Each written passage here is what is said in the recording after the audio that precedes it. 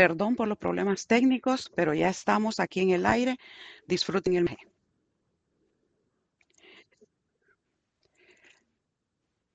Dios trabaja a través de la gracia, no a través de las obras.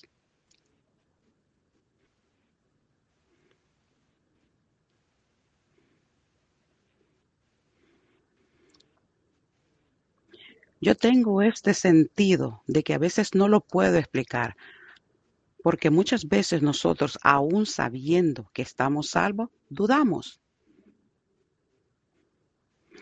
Pero muchas veces muchos se preguntan si puedo seguir manteniéndome salvo. No es por obras lo que nos mantiene salvos. Por ejemplo, si yo llego a aceptar al Señor un domingo, ¿y qué pasa el lunes, el martes u otro día y hago algo incorrecto? ¿Será que ya estoy fuera de la familia? ¿Y qué? ¿Tengo que volver a repetir oración? ¿Y será de que ya no soy salvo más? Vamos a escribir algo hoy, vamos a anotarlo.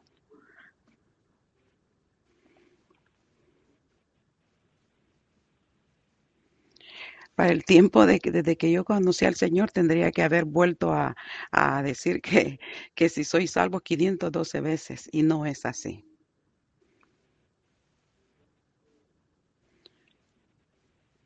Quiero que ustedes sepan que cuando tú eres salvo de por vida. Tú no puedes ser más salvo que tú fuiste salvo. Si tú tienes a Jesús en tu corazón, tú tienes una vida eterna. Nosotros crecemos en la gracia del Señor y hacer ciertas cosas, pero es crecer espiritualmente. Podemos estar creciendo más en la vida de Cristo, pero no podemos ser más salvos, no. Crecer sí, pero más salvos no.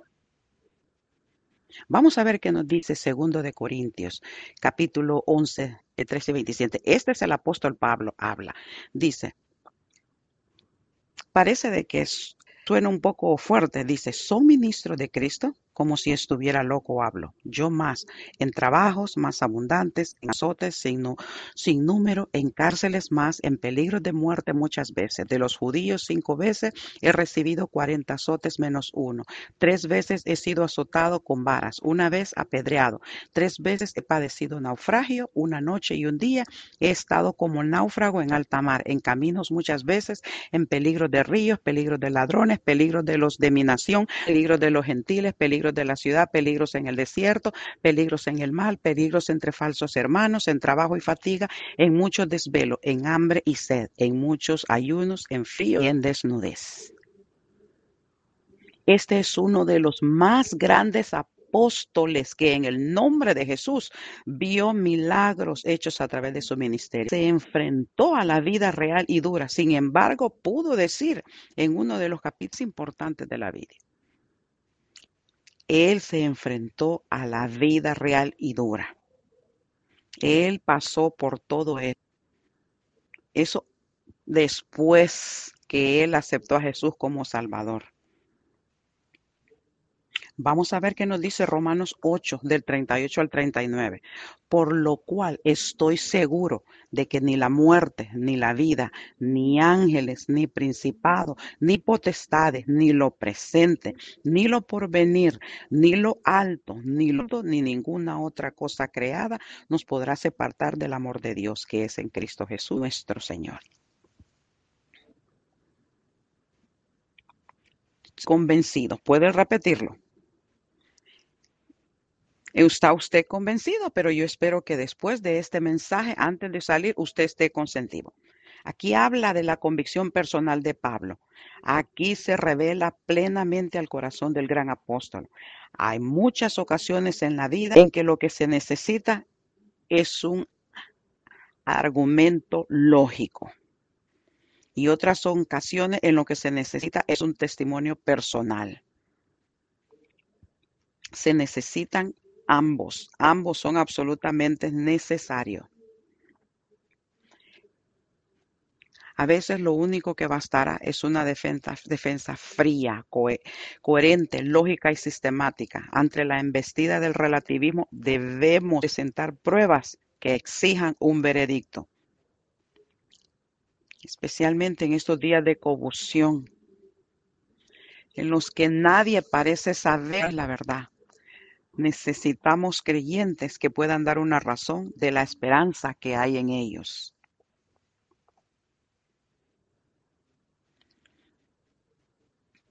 Pero hay otros tiempos en los que un argumento lógico por sí solo no será suficiente. A veces debemos dejar a un lado los argumentos y simplemente compartir desde nuestro corazón la realidad de quién es Jesús y la diferencia que ha hecho por nosotros.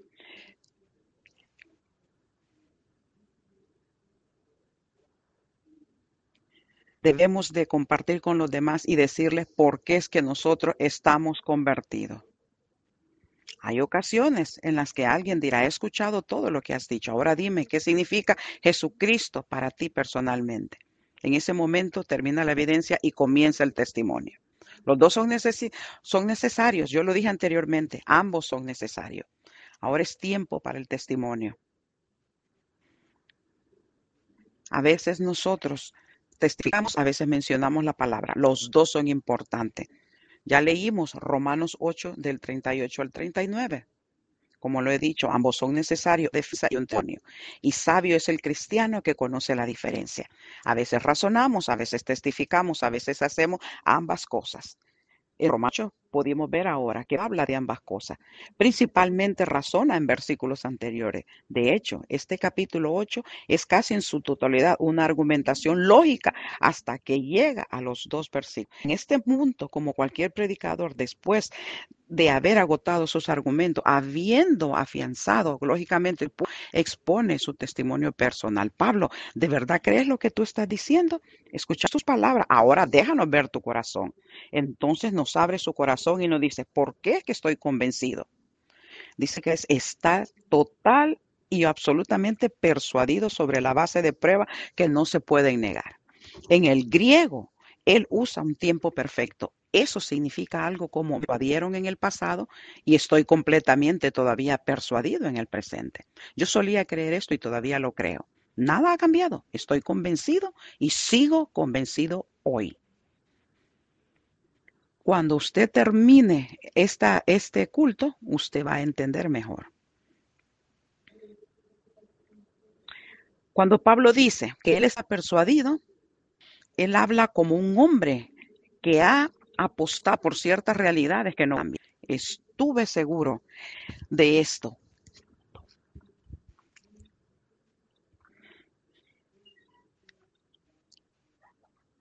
Él habla porque él sabe la realidad de lo que él está pasando. Yo estoy convencido hoy y por la gracia del Señor estaré más convencido. Creo que Pablo escribió este capítulo para darle a los creyentes la seguridad de la salvación de Dios y el amor de Dios. Para decirlo de otra manera, este capítulo está escrito para asegurarle que usted realmente es un hijo de Dios y que su relación con Dios está segura, es segura. He dicho que Jesús salva totalmente y para siempre. Dios no hace trabajo a medias ni en pedazos. Lo que Él comienza, Él lo termina. Él no comienza algo sin terminarlo. Mire lo que dice Filipenses 1:6. Dice, estando persuadido de esto, que el que comenzó en vosotros la buena obra, la perfeccionará el día de Jesucristo.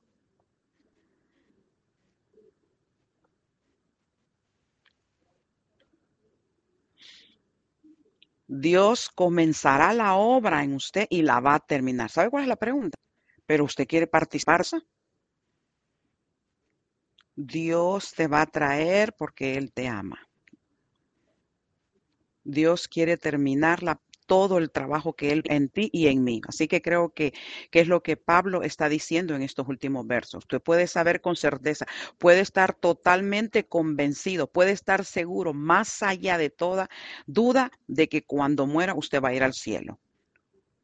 Usted puede estar tan convencido como Pablo, Porque no solo sus pecados son perdonados, no solo tu nombre está escrito en el cielo, no solo eres justificado, no solo Cristo intercede en el cielo, no solo eres más que un vencedor, pero como resultado de todo eso puedes estar convencido de que nada ni nadie puede separarte del amor de Dios. No importa lo que usted ha hecho o lo que te trajo a Jesús, Él va a hacer cosas grandes en ti y tiene cosas hermosas para ti. El amor de ti, puedes estar convencido que el amor de tú es para siempre. Como cualquier buen predicador, habiendo expuesto sus argumentos con gran detalle, Pablo llega al final de su mensaje y cambia un testimonio personal. Eso es el significado de las primeras 4 palabras, versículo 38. Por lo cual dice, estoy seguro, así acabó la discusión. Ahora él comparte su testimonio personal. Nada nos puede separar del amor de Dios. Nada, nada, nada, nada.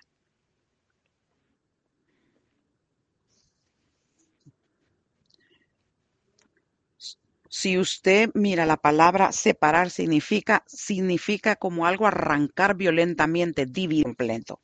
Eso significa la palabra separar.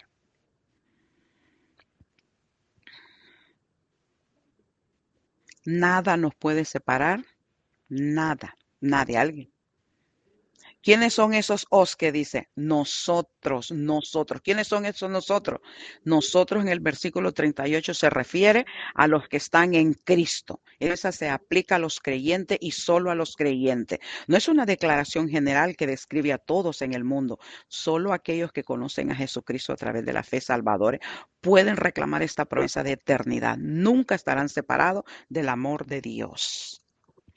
Para aquellos que conocen a Jesucristo, no puede haber separación del amor de Dios. Esa es la enseñanza. ¿Cómo Pablo? ¿Cómo puede ser tan dogmático? ¿No hay algo en algún lugar que pueda, de alguna manera, que posiblemente pueda separarnos del amor de Dios? Esa es una buena pregunta. O sea, para responder, vamos a ver, Pablo expone 10 cosas posibles que podrían separarnos del amor de Dios. Estas 10 posibilidades se establecen en 4 conjuntos de 2 cada uno, con elementos establecidos por sí mismos. En conjunto, abarcan todo en el universo. Él incluye todos los reinos imaginables de la existencia. Acuérdense, dice muerte o vida. El primero es muerte o vida. Pablo comienza con la muerte. Eso tiene sentido, porque la muerte es de hecho el gran separador. Nos separa de nuestros seres queridos, nos separa de nuestros amigos, de nuestros familiares. La muerte nos separa de todo lo que hemos conocido en esta vida. La muerte acaba con tu carrera, tus pasatiempos, con tu vida hogareña. La muerte detiene todo de golpe. Más que eso, la muerte despierta los mayores temores en la vida. ¿Qué pasa cuando morimos? ¿Para dónde vamos? ¿Vamos a alguna parte o simplemente nos disolvemos en la nada no molecular? ¿Para dónde nos vamos? Hebreos 2:15 habla de aquellos que toda su vida fueron esclavizados por el temor a la muerte. Lo he visto en todos los funerales que he realizado. También lo he visto cuando yo he visitado gente al hospital y les pregunto, ¿qué dijo el doctor? No es una palabra buena. La muerte es tan definitiva, no es de extrañar que le temamos. Los hombres le temen a la muerte, así como los niños le temen a la oscuridad. Un amigo, ¿tienes miedo a la muerte? La gente quiere estar. Yo quiero que usted crea esta mañana que la verdad de estos versos, de esta escritura, vamos a permitir que Jesús borre todo ese temor a la muerte. Porque cuando Él venga y dejemos este cuerpo, vamos a estar viviendo con Jesús para siempre.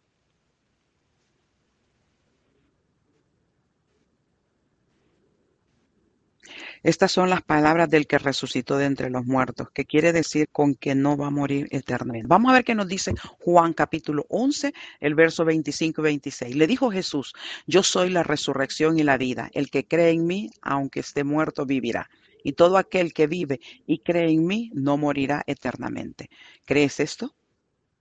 Esas son las palabras de Jesús, aquel que resucitó de entre los muertos. Entonces, ¿qué quiere decir con que no morirá eternamente? Si conoces a Jesucristo, en el no momento de muerte, pasarás de esta vida a la próxima. ¿Cuál? La vida eterna. donde estarás para siempre con el Señor Jesús en el paraíso. Nosotros morimos, sí, pero si conoces a Jesús vivirás más allá de la tumba. Claro que sí, claro que sí. No como un sueño de un fantasma vivirás, sino como una persona real. Vives para siempre con nuestro Señor. ¿Tengo un buen amén para eso? ¿Qué nos puede separar? La muerte puede separar el amor de Jesucristo. Pero y la vida muchas veces en la vida nos separa. La guerra separa a las familias, la pobreza separa clases enteras de personas, la enfermedad nos separa de nuestros hijos, la vejez y la geografía nos separan de nuestras familias y amigos. A veces nuestros pecados nos llegan a ser cosas tontas que nos separan de quienes nos rodean. Hacemos amigos, luego nos separamos, nos mudamos de un lugar y viejas relaciones se olvidan, decimos, nos mantendremos en contacto, pero no lo hacemos. Tantas experiencias de la vida nos separan unos de otros. ¿Puede la vida misma, con todos sus altibajos, alejarnos de Dios? En uno de los, este doctor James Montgomery cuenta que recibió una carta de un hombre que se estaba muriendo. Este hombre fue criado en la fe cristiana, se había deslizado hacia un estilo de vida que le había costado todo: familia, su profesión, su salud y en alguna instancia su vida. Y a través de su terrible aflicción había encontrado al Señor. Y al encontrar al Señor su vida, aunque decayendo rápidamente, se había transformado. Ahora su único objetivo era usar el tiempo que le quedaba para conocer mejor a Dios. Y él decía, ¿verdad? Me he obsesionado con Dios, no puedo tener suficiente de su palabra. Literalmente se ha convertido en mi único incentivo para vivir. Ya he perdido mucho y estoy perdiendo todo lo demás, pero no puedo perderlo a Él. Es la única razón por la que me aferro a la vida, por miserable que sea. Mi nueva vida ahora me está preparando para la eternidad. Toma la palabra que Él te está ofreciendo. Nada te puede, no pobreza, no enfermedad, no odio, rechazo, planes fallidos, ni sueños rotos, ni corazones rotos, ni vejez, ni enfermedades devastadoras, ni reversión económica. Ninguna de estas cosas, por malas que sean o suenen, pueden separarnos del amor de Cristo Jesús. Amén. ¿Alguien puede decir un amén?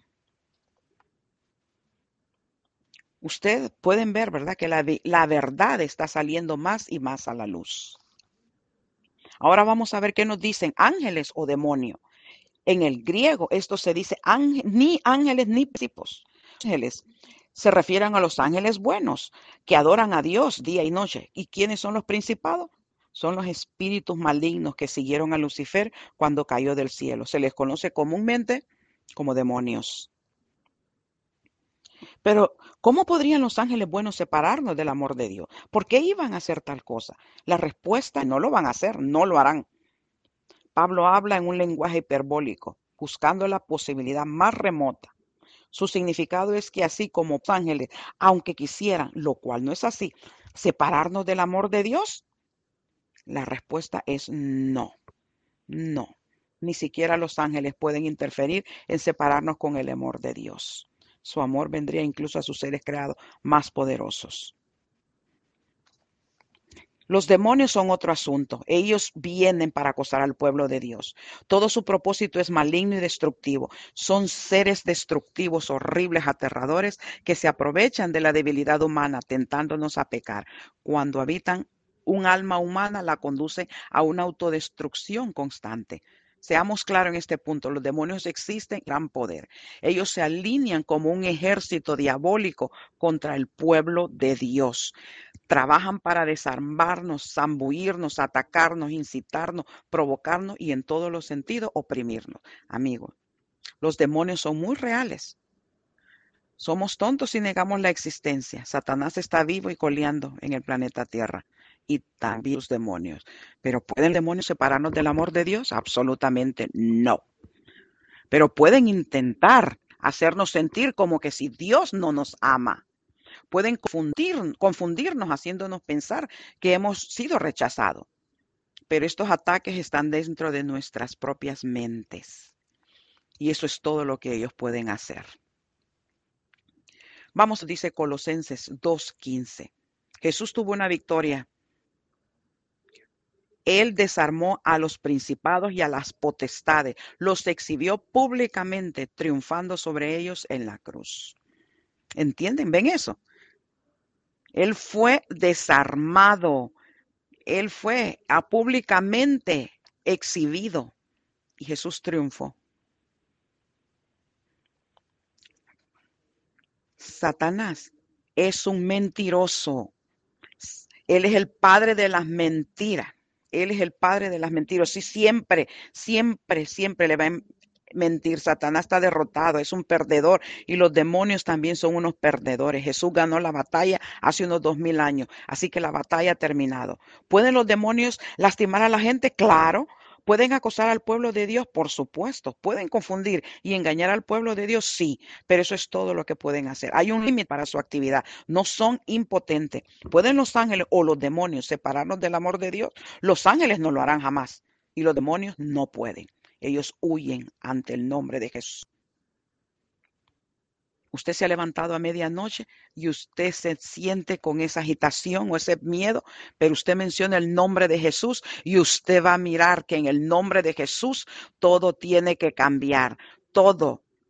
Jesús, el nombre de Jesús. Ellos no quieren. Ellos no quieren escuchar el nombre de Jesús. Usted siempre usando el nombre de Jesús. Diferencia. Ahora vamos a ver qué nos dice el presente o futuro. Aquí nos vemos hacia el reino del tiempo, el flujo de eventos del pasado al presente y al futuro. ¿Hay algo dentro de este reino del tiempo?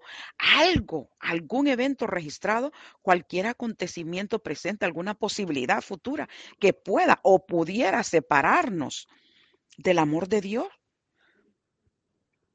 La respuesta es un no. El tiempo es impotente contra los creyentes.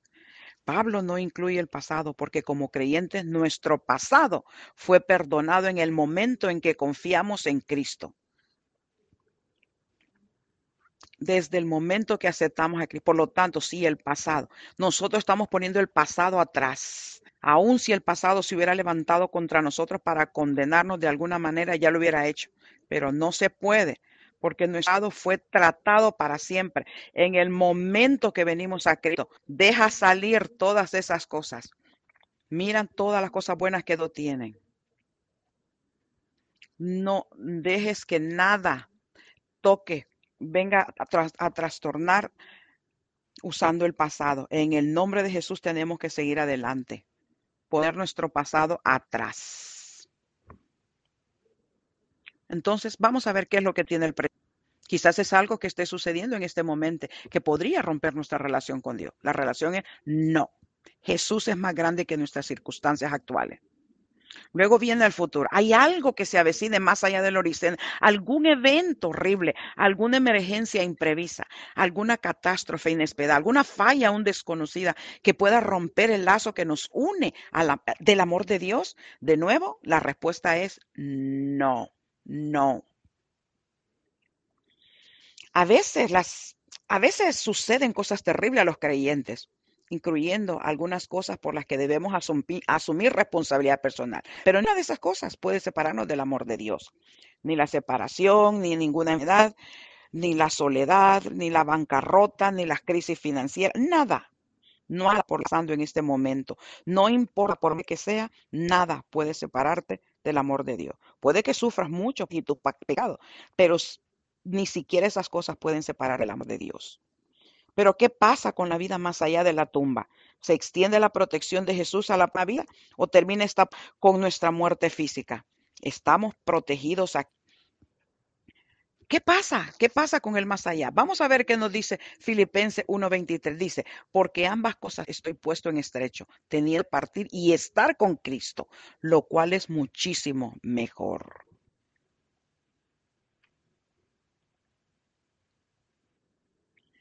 Deseo partir y estar con Cristo. En el mismo momento en que morimos, pasamos a la presencia personal de Cristo. Donde quiera que está, en cualquier estado espiritual que puede estar, no importa cuáles sean las circunstancias externas. Si estamos con Cristo, estamos siempre a salvo. No podríamos estar seguros. Vamos a ver ahora donde dice cualquier poder espiritual. La palabra aquí es una forma de dunamis, que en el Nuevo Testamento generalmente se refiere a varios poderes espirituales. Podríamos pensar de cosas como magia negra, vudú, brujería, astrología, hechicería, brujos místicos de la nueva era, reencarnaciones, personas que afirman ver auras, lanzar hechizos, leer cartas de tarot, adivinar el futuro, realizar sesiones espirituales. La palabra cubre toda la gama de supuestos poderes espirituales. Implica toda la gama de malas influencias.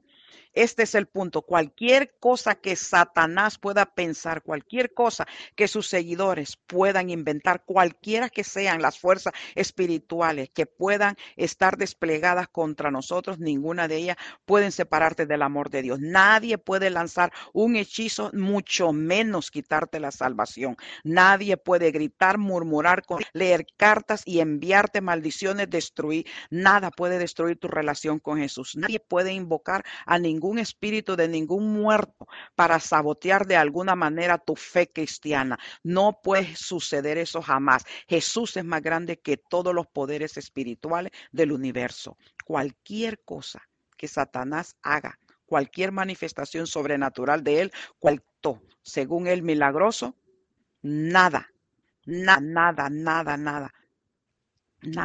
de alguna manera puede destruir tu fe.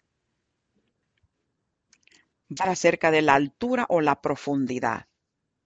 En este último par emparejado, Pablo se vuelve hacia el reino del espacio, hacia la altura y la profundidad.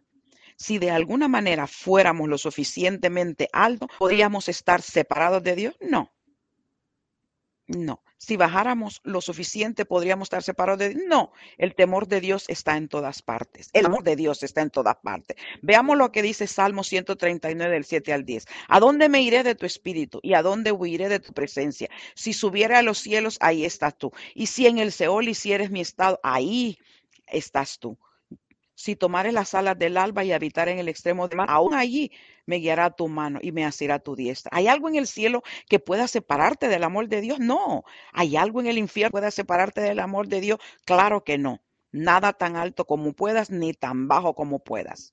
Hay otro significado posible en esta frase. Los comentarios nos dicen que estas dos palabras se usaron en la astrología antigua. Describieron un punto directamente sobre el horizonte, la altura más alta y un punto directamente debajo que le llaman la profundidad más profunda. Estos puntos se utilizaron para hacer pronósticos astrológicos. Si ese es el significado, entonces Pablo nos está diciendo que incluso los llamados poderes astrológicos no pueden separarnos del amor de Dios. Ahora, nada más. Esa es la categoría final de Pablo. Es como que si él se hubiera agotado por todo lo que él pensó, ha cubierto todas las categorías posibles.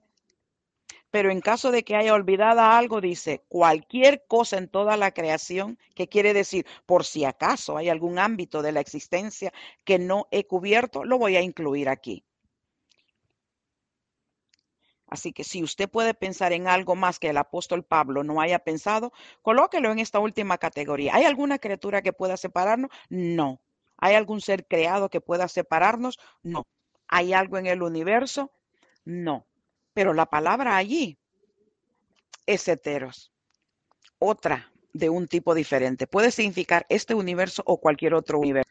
Si hay o podría haber otro universo. Eso creo lo cubre todo. Si hay otro universo del que no sabemos nada, donde sea que esté y lo que sea que contenga, no hay nada en él que pueda separarnos del amor de Dios. Nada, no nadie que sea o que pueda, nada que puede soñar o imaginar que puede separarnos del amor de Dios, de Jesús. ¿Puede separar yo mismo del amor de Dios y de la vida eterna?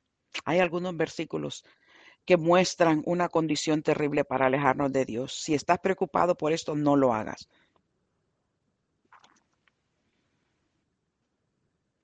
La Biblia es clarísima. Nosotros solo tenemos que confesar nuestros pecados y el Señor es eso en perdonarnos. Estoy seguro y tú lo estás. Pensemos.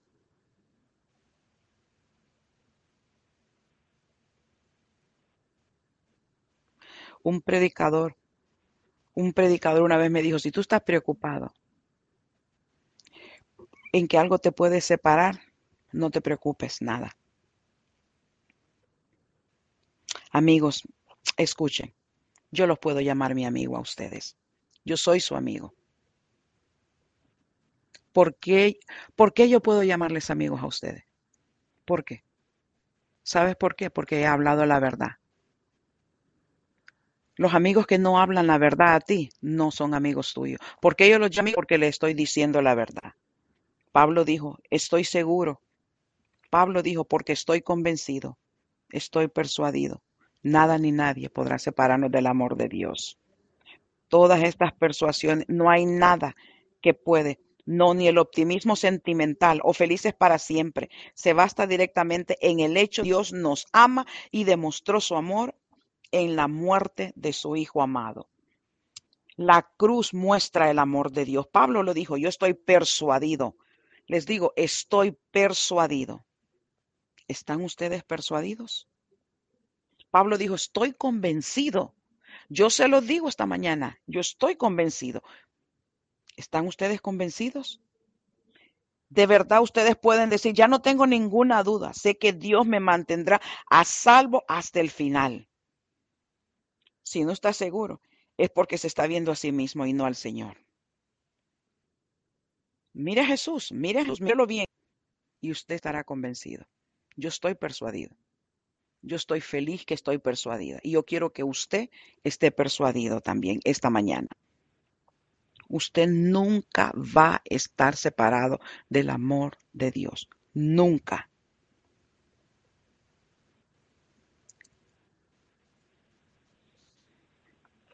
El pastor Matt siempre dice, él cierra siempre diciendo que siempre estaremos unidos al amor de Dios.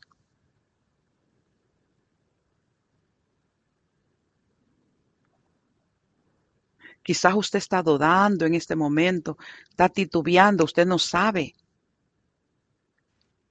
¿Cómo es que Dios va a poder amarme? Quizás usted lo duda. Él murió, él envió a su hijo y murió por los pecadores. Solo dos preguntas. Voy a cerrar. Quizás usted nunca verdaderamente aceptó a Jesús en su corazón en realidad. Y usted le dijo, yo soy pecador y yo necesito ser perdonada. Yo quiero invitarte, Jesús, aquí en mi corazón, tomarte en serio. Jesús, sé que he vivido una vida de fallidos, pero yo quiero, si tú no has hecho esta oración, yo te quiero invitar en esta mañana a que tú hagas esta confesión. Levanta las manos si tú no lo has hecho, para que tú rindas tu vida a Jesús con todo corazón y con toda tu alma, para que tú puedas rendir tu vida a Jesús. Envía así como el pastor Matt siempre termina los sermones, invitaciones a que vengan a los pies de Jesús. Levanta tu mano, alguien ahí atrás. Pongan sus manos abajo. Yo no lo estoy haciendo nada para mí ni para la iglesia. Es para ti y para Él, Dios. ¿Cuántas personas quizás tienen demasiadas dudas? Señor, yo en realidad tengo problema en creer que verdaderamente Dios me ama y que no hay nada que me aparte del amor de Dios. Señor, ¿quién soy? ¿Para dónde voy? No tengo paz. Yo necesito esa paz que me lleve. Yo quiero ser como Pablo. Quiero estar convencido. Yo quiero saber que Dios me ama. Por favor, levanta tus manos si tú estás sintiendo esa carga. Alguien más en esta mañana. Bájenlas. Quizás aquí al frente o allá atrás. Estoy viendo allá atrás, arriba. Gracias.